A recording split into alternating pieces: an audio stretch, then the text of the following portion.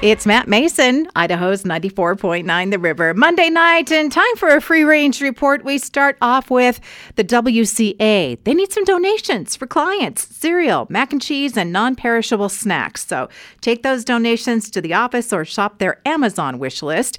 It is the last week for the Boise Farmers Mobile Market. All the best of summer is on Vanna the Veggie Van. So go hit them up. The schedule is at theboisefarmersmarket.com. And it is time to buy garlic if you are planting for the home garden. It has to be certified locally. It is illegal otherwise. Now, we plant usually later in October. However, you got to buy it now because it won't be available later in October. You plant it now to harvest it next year.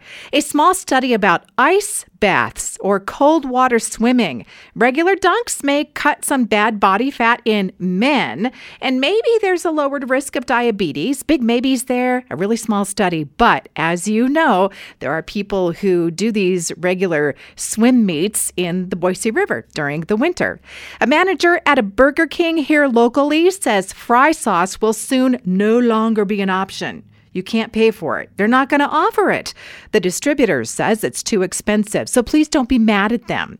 Costco has made a commitment to keep the price of the hot dog and soda combo at $1.50, possibly forever, despite inflation.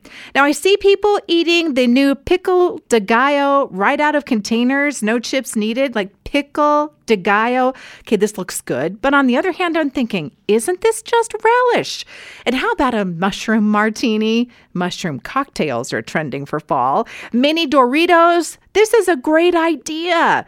They're in mini packs for Halloween marketing. Here's hoping for regular-sized bags, too. And there's an option now. Instead of Elf on the Shelf, you can do Grinch on a bench, as in the Grinch Who Stole Christmas. You get a little Grinch doll.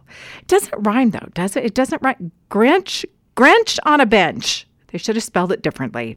And the Cup Noodle Company is doing giveaways in Japan. And one of the top prizes is a 3-pound supply of the mystery meat found in the instant noodle cups.